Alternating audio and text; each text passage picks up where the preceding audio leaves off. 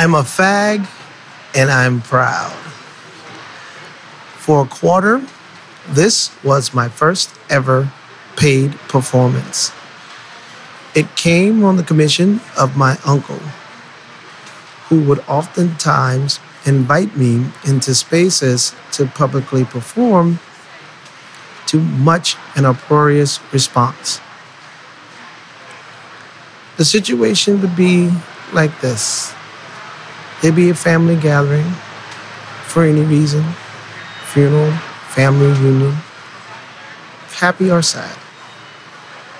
And my uncle would say, "Tell the world about yourself." And I would walk into a space, find the center energy in the room, put myself directly in there, and I would put my hips to one side and take my hand and put it in the other hip, and then throw my right hand down and drop my wrists as if it were lifeless. And I would say, sometimes gathering the audience attention, I'm a fag and I'm proud. Hello, and welcome to the Untitled Art Podcast. I'm your host, Amanda Schmidt. This is part one of a two-part episode that we'll be releasing on the occasion of World Pride Month. You were just listening to Sheldon Scott reading I'm a Fag and I'm Proud, originally performed at the Untitled Art Fair in Miami Beach in December 2018. We'll be hearing more from Sheldon and a bit more about this performance later on in the episode.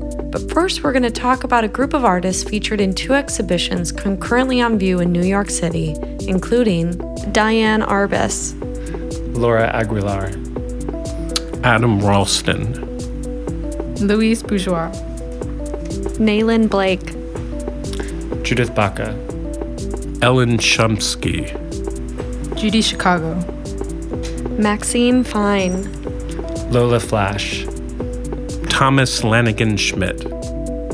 These are just some of the names of the artists and collectives featured in Art After Stonewall 1969 to 1989, an exhibition on view in New York this summer, timed with the 50th anniversary of the Stonewall riots, also known as the Stonewall Uprising, which began on the morning of June 28, 1969, when New York City police raided the Stonewall Inn, a mafia-run gay bar on Christopher Street.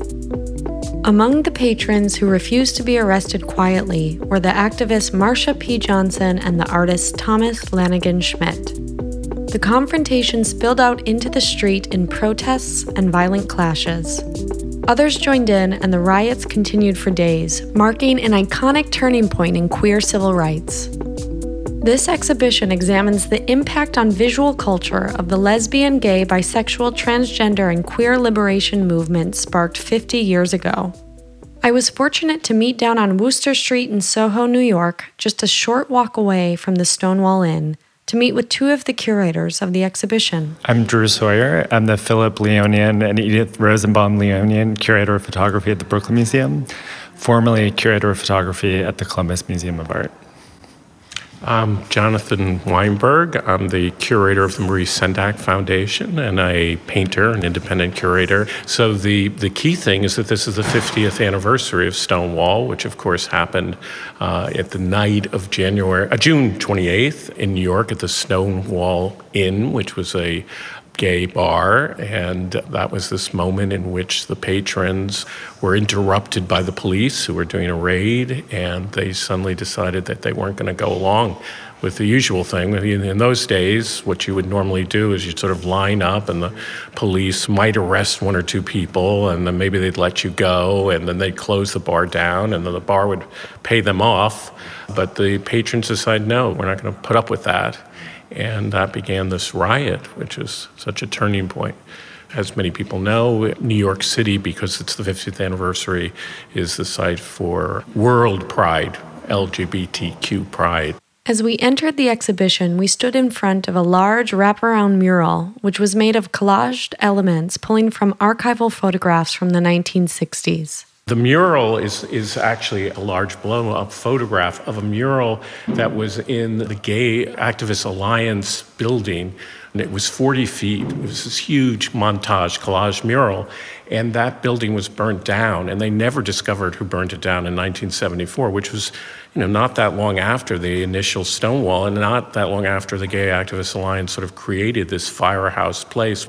It was a community place. It was a place where people danced again and came together and organized, and somebody set it on fire. And this mural celebrates not just gay pride, but it makes this connection to other civil rights movements. So one of the key figures in it is Huey Newton, who was straight, but actually was a big supporter of gay rights and said, well, basically the notion that you're not free unless we're all free, which was one of the things that people said at the time and believed, really, that gay rights was part of a larger civil rights movement, feminist rights, women's rights. We moved on from the mural into the first gallery to view a small sculpture made with household materials placed within a vitrine on a pedestal. One of the amazing things about Stonewall is that Tommy Lanigan Schmidt and Martha Johnson, these are two really key people who were at Stonewall, both in their own ways are artists. Tommy Lanigan Schmidt is a visual artist, a sculptor, and a writer, and just an amazing figure, and was there at the moment. And he's also in this photograph by Fred McDarrah, which is also in the mural. Tommy talks about how, for him, what Stonewall was about, two things he talks about. He says what Stonewall was about dancing together and just wanting to be able to dance together, and the police wouldn't let us, right? That's all we wanted to do, and they rage against that. And then the other thing he says is that when he's asked to remember it, he says it smelled like lighter fluid. So I always think that's very evocative. The other point that Tommy makes is that in some of the representations long after the fact of gay liberation, it often gives the idea that what the face of liberation is sort of middle-class white guys, right? But the people who really fought in the front lines were people of color, were transgender, were people of working class, and that's something that he really wants to get that message across. It's different from some of the media imagery that we see, right? One of his sculptures is called Allegory of the Stonewall Riots, based on the Statue of Liberty, Fighting for Drag Queen, Husband, and Home, as a long title. And the amazing thing about his pieces is that they're made out of tinfoil and collage, and he takes things which you can find in your house, and he magically remakes them and turns them into a chalice, or he turns them into a little sculpture, and he does that like an alchemist. To me, that is very true to what the whole spirit of LGBTQ world is like, which is that you are given a kind of difficult, bad situation, and you turn it into something beautiful and magical. That's really what these people were doing at the time. So this piece, just for our listeners, is made out of foil, plastic wrap, pipe cleaners, linoleum, glitter, floor shine, food coloring, staples, wire, magic marker. These are really objects that you can find in most houses, right? Yeah. It's worth noting there's two additional sculptures that are at the Gray. So some of the works that we'll see here, artists have other works at the second location. But we really wanted Tommy to be in both places. He was actually at Stonewall, which is kind of great. One of the other things to point out, particularly if you're not from New York, is that there were other riots, right, that occurred in the 60s. It's not as if gay liberation began in 1969, but one of the reasons that made Stonewall so important, and Drew mentioned this a little bit, is that the decision to turn it into an anniversary, to have a march, to make images about it, to represent it. So artists really were crucial in that. So the fact that we remember Stonewall so much in a certain way, or we make it into an image, turns it into a turning point, and therefore it becomes a kind of rallying cry for the movement. Right. And I mean, we can talk about the Peter Hujar image, which shows a sort of crowd of young individuals running through what looks like downtown street in New York City in 1970, which then became the image for the poster Come Out that the Gay Liberation Front did in 1970, 1 year after the Stonewall riots. So again, Peter Hujar, a well-known photographer of the 1970s and 1980s, was, like many other artists in this show, integral to visualizing the idea of coming out, but also memorializing the Stonewall riots in the years following the event. So one thing that's interesting to me about this image, as opposed to, for example, the image of the riots that we were just looking at, or even imagining the night of Stonewall, this night of likely a lot of anger and fear and terror, and then this image is really one of pure joy. I think that's a great point, because all through the show you see people having a lot of fun, and there is joy, even in the face of the most terrible situation. Even later in the Gray Archive, the whole section on AIDS, there's a great deal of anger, but often humor employed as part of that politics. And I think they want it to be appealing to people. They want to grab their attention, to make them feel like they're taking over the streets and taking over the city, and that this is a wonderful thing and not a scary thing. Because for a lot of people, coming out was a scary thing, and it depends on your privilege. And one of the things that we point out in the label here is that, as wonderful as this image is, it's young white people who in some ways, they look like hippies. I don't know how much money they have and everything, so I'm not going to talk about necessarily that aspect of it. But I have talked to people who are involved in that, and they were aware at the time that they wanted to be more diverse, and they tried to get some African Americans to be part of it. But the people who were involved at that time felt it was too risky to come out, and there can be an enormous difference between people's situation and what's at risk. Some people have to come out because they can't pass, right? Just the way they act or the way people see them. Those are the type of people often are most bullied, right? And then other people have that ability to hide in plain view, as it were. So this first section is meant to be very much about this idea of coming out and visibility. On this topic, we'll return briefly to the remainder of Sheldon's radio performance, which you heard at the very beginning of this episode. And it took me to a space I often did not occupy as a gender non-conforming young man between the ages of 5 to 7. It put me in the space of positive attention, something I rarely got. But when I did this, all eyes were on me, and all eyes were smiling. And I was too young to discern the difference between laughing with or laughing at. But regardless, I appreciated the laughter. And I also appreciated the benefit of a quarter. A very small transaction, but to someone my age, a quarter was quite a bit of money. That was a pack of Now and Laters back in my day. And I loved pineapple Now and Laters. And this transaction went on for years. My uncle would commission me regularly. Then one day, the commission changed. This time, he offered me a whole $1. Now, $1. That's 2 packs of Now and Laters. One of those little jugs of blue drink and a blow pop. I was rich. You see, I was too young to understand the economics of greater risk, greater return. All I saw was that I was going to get $1. So again, at my uncle's request, I went into my mother's living room, where she'd been sitting with some friends. And like I normally do, planted myself in the center of the room, gave presence to my body.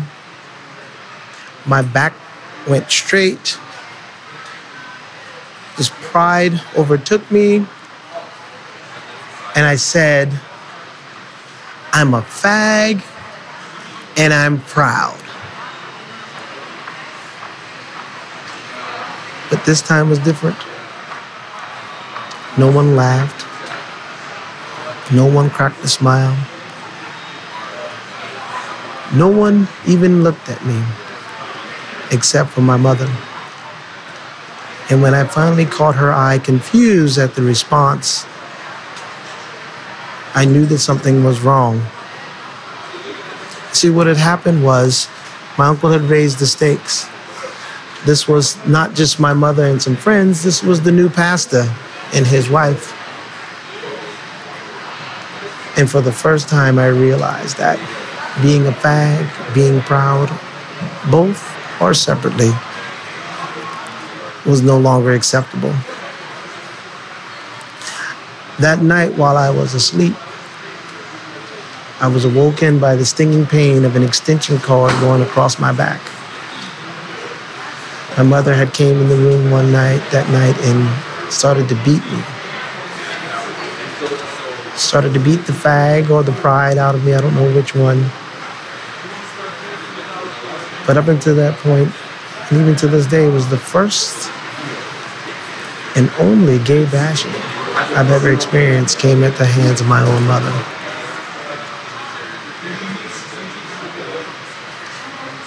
That set the tone for the rest of my life. At that point, from 7 on, I realized that being a fag or being proud was not an option for me. The attention that I had once enjoyed, come to realize that that attention was based on me being less of myself instead of more of myself. Sheldon presented this topic as a part of his performance, I'm a Fag and I'm Proud, live from the Untitled Art Fair in Miami Beach last year. With that, we return to the conversation about coming out with Jonathan Weinberg and Drew Sawyer inside of the exhibition Art After Stonewall. In the essay, I talk a lot about what comes along with the idea of coming out, right, is making oneself visible, but also one's community. However problematic, as Jonathan was saying, this idea of community, especially when today we think of LGBTQ+, right, there's so many components in that are contradictory or in conflict with each other. And certainly many of the artists, as Jonathan said, were aware of those. There's also something which I think is really important, which Drew also talks about, which is this idea of visibility, right? Is making things visible. One of the things that makes this whole show different from a lot of other ways of seeing earlier gay art and interpretations is a lot of that focuses sort of on the idea of repression or secret codes. So certain works of art by earlier artists may have a gay subtext. And the idea of the art historian, the critic, is to figure that out. But in so many works here, that's the exact opposite. They're showing you something. They're making things visible.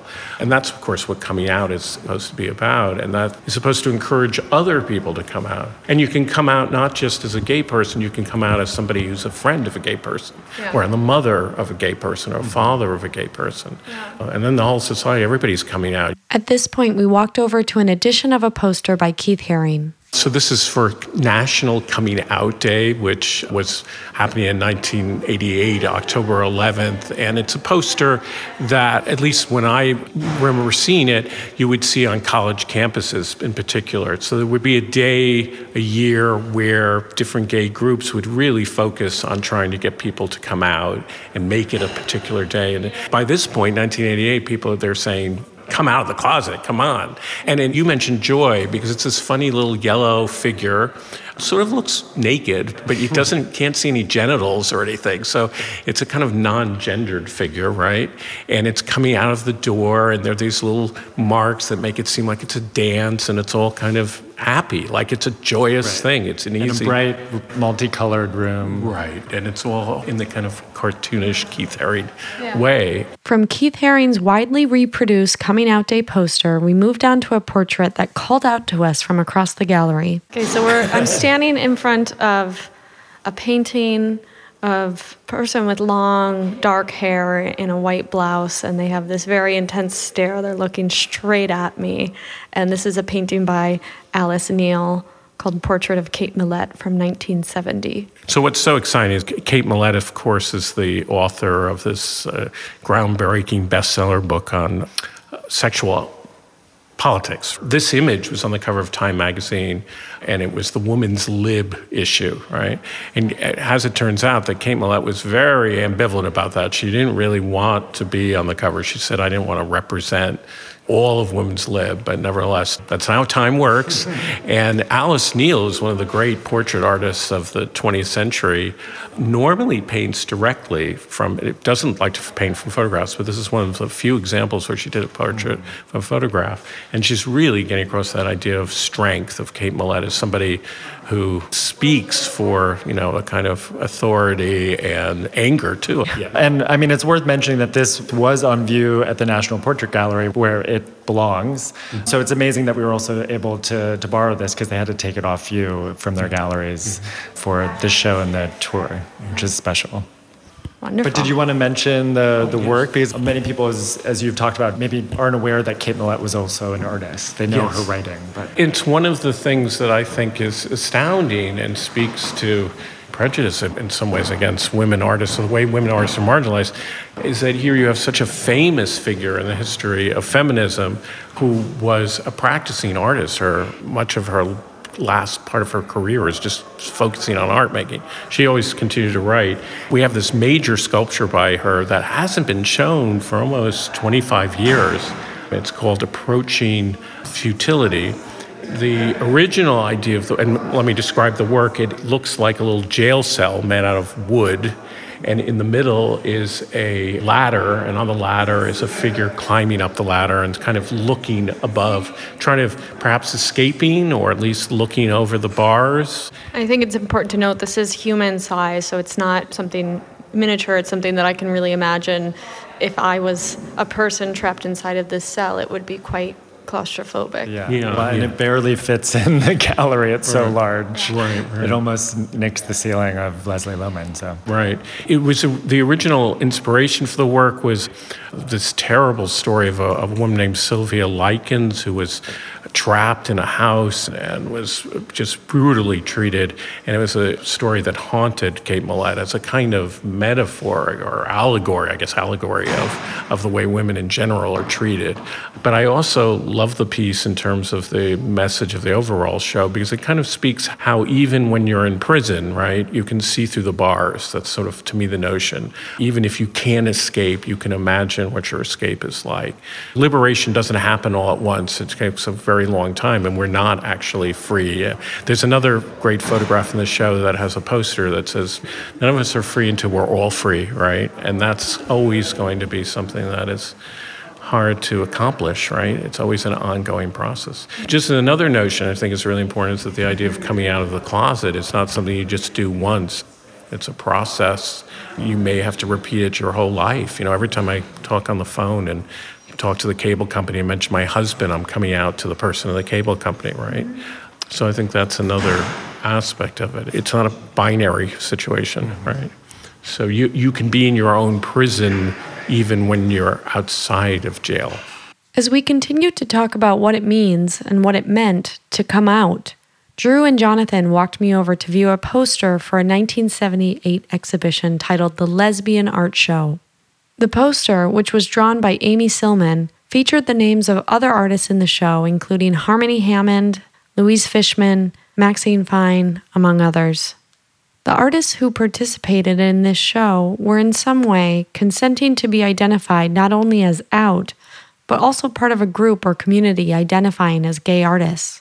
Even now that there are many artists who are ambivalent about being known as a LGBTQ artists, that they'll talk about not wanting to be categorized.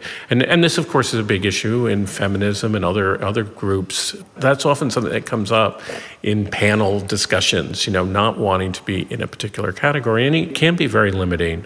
One of the artists is a fantastic artist in the show, Barclay Hendricks. He's in the Gray Gallery Party. He's a Black artist. And he mentioned telling me several years ago when I was doing a different show in a different context on photography that he had never been in a group show with major artists that wasn't a Black artist show.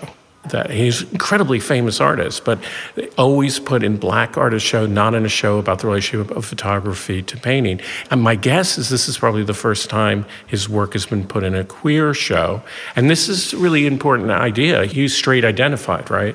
But the work is two guys walking hand to hand who he saw on the street, and he thought, wow, that's great. I'm going to make that into a painting, right? And so there are several works in the show by straight identified artists, but where the theme relates to gay themes. Right, and sometimes they're sort of borrowing from subcultures in the way I'm sure we could name many contemporary artists working today and people might use the word appropriation, cultural appropriation, but in these cases, artists were pulling from an emerging iconography within certain subculture, within their own images, sort of similarly pushing back against sort of normative culture. So we have work by Adrian Piper, Vito Acconci, Linda Benglis. Yeah, Robert Morris. I was actually interested in the Vito Acconci works because when I saw his name on the list, I thought, interesting. Is that here? Yeah. Can we talk about those? Oh, that's good, because that's a video, too. So this is a video that's playing on a monitor. I'll let you guys describe it, but it's by Vito Acconci, titled Conversions from 1971. I figured you could talk about it because you could also then plug your new book. Oh, am I supposed to plug my new book? Yeah, always. Okay. Well, I will say that I interviewed Vito Acconci when I was working on my new book on the peers. I have a new book called Peer Groups, and Vito Acconci's...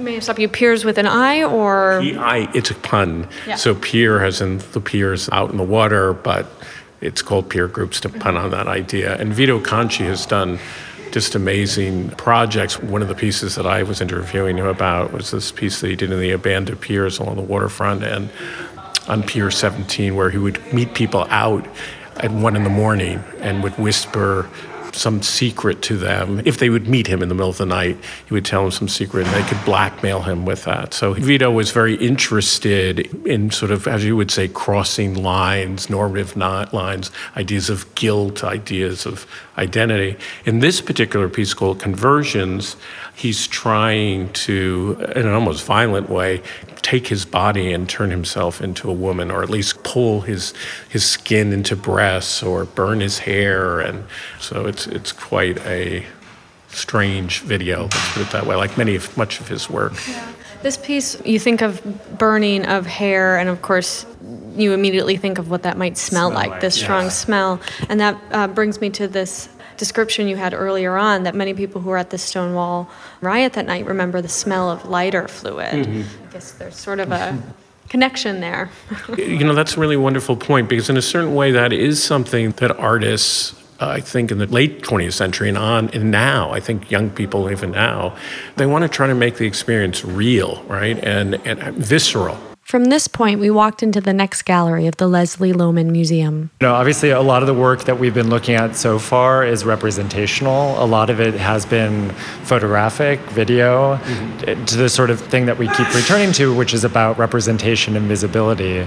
So obviously, photography and video were a huge part of making the movement visible, making communities visible, making oneself visible.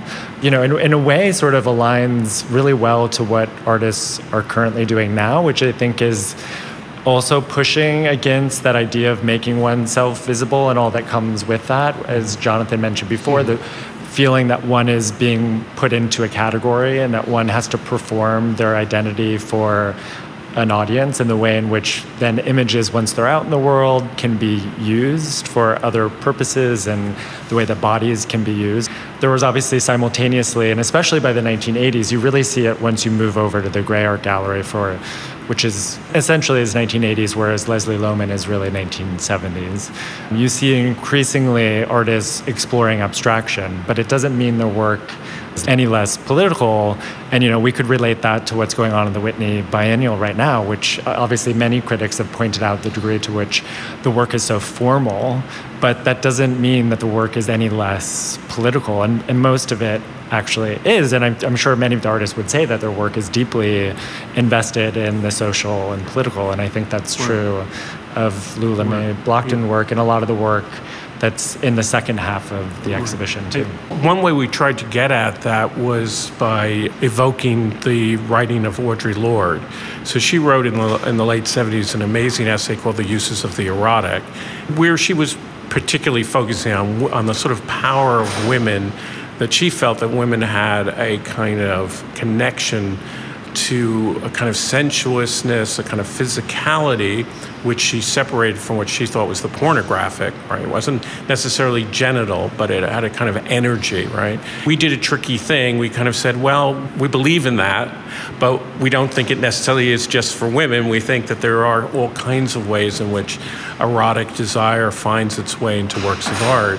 And one of those might be through form, through color, through shape. So, for example, we have this amazing work by Harmony Hammond, which looks something like two ladders kind of entwined, and it has a kind of beautiful physicality. The sort of two ladders are leaning up against one another, and the front ladder is a pink color with these ruffles that run along each side. And then behind it, it's leaning up against gray charcoal ladder it's mostly hiding, actually. So you have to really sort of walk around to the sides to see it. It appears that it has sparkles. There's definitely glitter on both surfaces. So again, a sort of return to these readily available materials, like back with the Tommy Lanigan Schmidt piece from the beginning.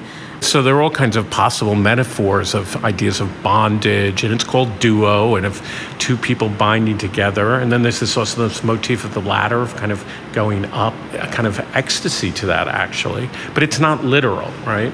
There's also a really interesting piece by Fran Wynette that is of a dog with this secret language that she developed when she was a kid, as a matter of fact. But she's very careful to say that she doesn't see this language as some kind of code for a secret gay language, yet at the same time she feels that it does relate somehow to her queerness, right?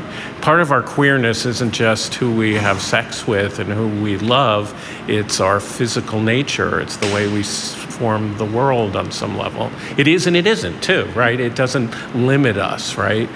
Which is what Drew is trying to get at. And I should also say that there's no easy answers to all this, that artists back in the day and now struggle with the way identity relates to their work, right? Is our work always about ourselves? Is our work always, every work a self-portrait? It is and it isn't.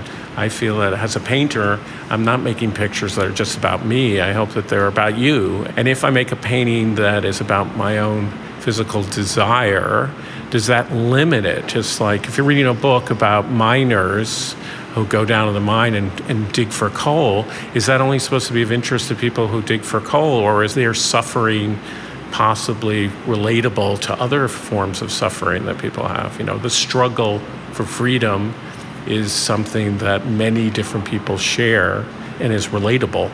I always feel like the more specific work is, the more universal it is somehow. The more that it comes from experience, the more relatable it is. During our tour of the show, we continued to look at important artworks by Peter Hujar, Diana Davies, and Nancy Fried, among others. The last two artworks we visited together were by Barbara Hammer and Delmas Howe. So included in the exhibition, we have Barbara Hammer's iconic film, Dictactics from 1974, which is sort of this psychedelic montage of women in nature, embracing, making love, just touching one another. And it sort of goes back to, obviously the theme that Jonathan mentioned, which we're in right now, which is uses of the erotic that comes from Audre Lorde. Obviously, Barbara, as you mentioned, became one of the first really out lesbian filmmakers whose work was also about lesbian identity, love, iconography. And I would point out another really important thing which Audre Lorde was thinking about, which was how do you make representations of the lesbian body and lesbian desire which haven't been sort of commodified by heterosexual men, right? To this day, if you type in lesbian into any search, you just go bombarded by images of, made for straight people, right? You're not going to get Barbara Hammer. You're not going to get Barbara Hammer, exactly. And that's something that artists like we need some feminist web hackers to change that. In relation to Dictactics and this idea of the bucolic sort of scenario that they're in and this focus on the women, I would love to return to the painting right at the front called Three Graces. I thought this one was interesting, because right at the beginning, just the way that the men are presented here, and also the jeans, as we were talking about jeans. Yeah. So it's a painting by Delmas Howe from 1978 called The Three Graces. And the Three Graces are, in art historical terms, that would be three women. Right. And so we have three men here. Well, Delmas Howe, who lives south of Albuquerque, and he's actually from the West, and he talks about going to rodeos and being raised by, cowboys and things like that. So he's very self-consciously playing on both American themes of masculinity, but then mixing that by taking men and putting them very self-consciously in the poses of women. He's really trying to reverse stereotypes. Think about the homoerotic in a different way, right? So I think that's absolutely right. The other thing that's really interesting about this painting is that it was on a cover of an art magazine in one of the very first articles about gay art in the 70s by Edward Lucy Smith. So it's a key picture. We've finished this first half of the exhibition at the Leslie Lohman. What's the main difference between the two exhibitions at both venues, and what can the viewer expect to see if they were also to go to the Gray? Well, first of all, of course, the show was meant to actually be one show, so I have to point that out. And it will be at the Frost and Columbus. And it will be at the Frost and at Columbus. Basically that idea of chronology, and then there were certain things, it's kind of creepy, but almost exactly to the day, a decade later, there is this terrible riot and protest in San Francisco when, after the trial of the man who assassinated Harvey Milk, it seemed like the perfect place to sort of start the story up again, right? To make the point that 10 years later, things had changed somewhat, but things were still, and are still, really difficult for a lot of LGBTQ people. So that was one way of thinking about it. The other thing which comes up and meant a lot to people of an older generation, which are these terms that we have, right? Gay or queer or LGBTQ, right? How do we come up with these names? The term queer really starts to get used around 1980. So that became a kind of interesting way to start up the next show, which is called Things Are Queer, the first section of that show. And what does that word queer mean? It's a word that originally was derogatory. People were thought to be queer was not a good thing. But what happened is that the people within the movement took that name and celebrated it, right? Right, which I would say, as your point, it's sort of, I think, 1980s, obviously, also coinciding with postmodernism, right. So it's questioning of representation, where I think 70s, as we were talking, a lot of it's photography, a lot of it's sort of agitprop. It's utilizing representation for very political ends, usually for documenting protests or getting the word out, putting it on posters. Whereas the 1980s, it's this continual questioning of representation, questioning of identity. So where you get queer, which is a much more sort of open-ended category rather than a gay or lesbian or trans, that I think that are sort of the break between the two exhibitions, but obviously in some ways arbitrary too, because there's work from the 80s that are in this section. We already talked about the Coming Out poster by Keith Haring, which is from 88, but it's in here, and we've looked at other works too. So that separation, it also bleeds together in both spaces. There's one piece that sort of brings the two themes together that's at the Gray, which is this closet by Robert Gober. It's a kind of wonderful story too, how it came to be in the show. So it's a piece that at first when you look at it, it just looks like a closet. But when you more closely you look at it, it's a closet without a door. And you see that it's meticulously, beautifully crafted piece, right? It's like a beautifully crafted sculpture. I think one of the great artists of our time, Robert Gober. Anyway, the piece is so beautiful because it brings up all these themes that we're talking about. What does it mean exactly? Is the door open, no door, because everybody's out of the closet? Or is he saying, I think more profoundly, that the closet is just something that hangs over every person who has been part of this history.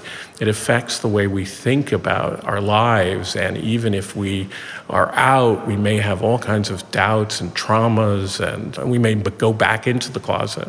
Or maybe the closet is a safe space, that we need sometimes, privacy. And I think what makes it even more beautiful in the context of the show and the installation is that because it is where the coat closet, or it's sort of like an alcove when it is, usually there's a coat rack that is in this alcove. So I think a lot of people that are familiar with the Gray will probably just walk by it because they think it's the coat closet. And then even people, that might not be familiar with Gober's work or that body of work will also sort of walk by it. I like that as a symbol of like today versus 1968, for example, right. Like walking down the street, two men or two women holding hands or showing affection to each other we just walk by it. Right. It's not what it used to be. And I think that's what's really important to focus on in this 50-year anniversary, and all of these images and these artists that have been a part of changing culture and society. Well, also the notion of being there in plain sight. It's not hidden, but you don't notice it. That's an interesting idea, and a theme that the show actually ends on the notion of this famous phrase that people used to shout, or maybe they still shout, is "We're here, get used to it." Right. So the show ends on that theme. Yeah. Well, I hope you can make it to both the Leslie Lohman Museum and the Gray before the show closes in the end of July. And to our Miami audience, in September, it will be at the Frost Museum of Art, and later in the year in Columbus, so when Ohio. people are down for the fairs in December, be sure to stop by the Frost. Yeah. Will it be open in Yes, December? yeah, That's yeah. perfect. Yeah. Yeah. Thank you so much. It's been such an honor to do the show. Thank you. In 2016, President Obama designated the Stonewall Inn as a national monument. And earlier this month, the NYPD released a formal apology for the actions taken by their department in 1969. Police Commissioner James P. O'Neill stated that the actions and the laws were discriminatory and oppressive, and for that, I apologize. 50 years later, the march continues. I invite everyone tuning into this episode to march with us this week during World Pride. We are stronger together. Out of many, we are one. We're here, we're queer, get used to it.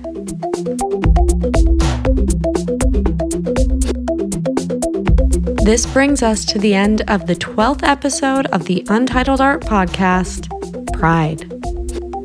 The exhibition debuts at both the Leslie Lohman Museum of Gay and Lesbian Art and the NYU Gray Art Gallery this summer, and will travel in the fall to the Philip and Patricia Frost Museum, and lucky for our listeners, it will be on view during the 8th edition of Untitled Art Miami Beach this coming December. In 2020, the exhibition will continue to the Columbus Museum of Art, where it will join Drew and Jonathan's co-curator in the exhibition at his host institution, Tyler Kahn. I want to give a special thanks to Jonathan Weinberg and Drew Sawyer for joining me on this episode, as well as to Sheldon Scott for his performance and talk at Untitled Art in December 2018. The full recording of Scott's presentation in Miami Beach is available on untitledartfairs.com, as well as soundcloud.com/untitledartpodcastlive. Additional thanks to Mnemonic Recordings for producing this episode, and for my team at Untitled Art, including our technical assistant, Sophia Ramirez, who all share in my belief that by tuning out, you can tune in. And finally, a huge thanks to the composer of the original soundtrack you heard at the beginning and end of this episode by Celia Hollander, from the score for Madeline Hollander's performance Mile, originally performed at Untitled Art in Miami Beach 2015.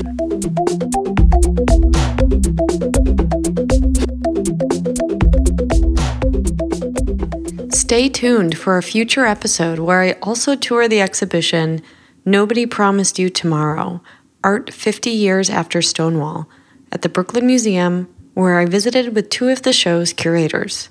Hey, what's up? I'm Lauren Argentina Celaya, and I'm the acting director of public programs here at the museum, and I'm also one of the co-curators of Nobody Promised You Tomorrow. Hi, my name is Lindsay Catherine Harris. I'm the teen programs manager. The exhibition, which is on view through December 8th this year, features contemporary art made by 28 artists who were born after the Stonewall riots, examining the legacy of Stonewall in the rising generation of LGBTQ+ artists. There's 28 artists and collectives represented here, most of which are living and working today in Brooklyn or in the New York City area. There's 4 themes. Would you like to share them, Lindsay? Yeah, so they are Revolt, which is where we're standing now, Heritage, Desire, and Care Networks. And so there's multiple works by almost every artist. And for some of those artists, their works in multiple of these themes. We see these themes as kind of like blending together, distinct, but also really malleable and blending together. And I think that's also reflective of the queer history that we're representing, as well as living, as well as hoping for within the exhibition. We'll talk about Revolt and examine work by L.J. Roberts. So this is a work called Stormy at Stonewall, and it is a large-scale 14-piece lightbox piece installation that is paying monument homage to Stormy DeLarverie, who was a biracial, butch lesbian living in the East Village, who was at Stonewall, at the Stonewall Uprising. For some accounts, she was the one who threw the first brick. And we'll explore heritage and listen to audio work included in the exhibition by Linda LaBeija. And this is a track called Urgency, and we urge you to listen to it. But it's a poem that she put out originally in 2015, sadly still relevant, about calling attention to the violence that trans women of color face in their everyday lives and how this is an urgent issue. And it's a call to action for everyone to pay attention to how we need to protect and look out for our trans sisters of color. This is a great example of how in the heritage section we're thinking not only about 1969 or Mary Jones in the 1800s, but we're also thinking about our community today. We'll discuss the many forms of desire. So desire, in this section we were really thinking about not only intimacy, like physical intimacy and romantic partnerships and relationships, but we were also thinking about desire in a more like utopian sense. So we're thinking about how we can envision or imagine or work towards better, more equitable futures for queer and trans communities. And in this section, examine the history and meaning of the use of glitter as a medium. And I feel like for so many, especially like queer and trans people of color, when there's so much oppression, when there's so much that's really like dulling our light, what are the ways that like glitter like is still present and still illuminating, is still very much like sparkling and piercing through? It shows up literally in material in a lot of these works in ways that are like the most amazing because it's like sometimes it's so subtle. You're just like, oh, what I just caught, like, what's that? And we'll wrap up the tour of the show with a discussion about care networks through the work of Mohammed Fayez and the Poppy Juice Collective, as we reflect on how much has changed since Stonewall 50 years ago. Yeah, I think it's really important that we have parties, people organizing spaces like Poppy Juice in the tradition of like just necessity. Like we need spaces to just kick it with each other and dance and have moments of joy. As Lauren was saying, like in many ways it was illegal to be queer or trans, LGBTQ identified visibly, right, within public spaces 50 years ago. Now it is not necessarily illegal, but it's still highly policed, right? There are ways that it's not safe to be visibly queer or trans within even such a progressive city like New York. Or the spaces that are maybe more public, right, don't feel inclusive to everyone. That's mainly some of the kind of trajectory, right? So there's always been art and creativity as a way to build community, as a way to express ourselves, especially when society is policing and rejecting that expression, that literally expressing self as radical acts of survival have been, integral as an artistic act in all of this.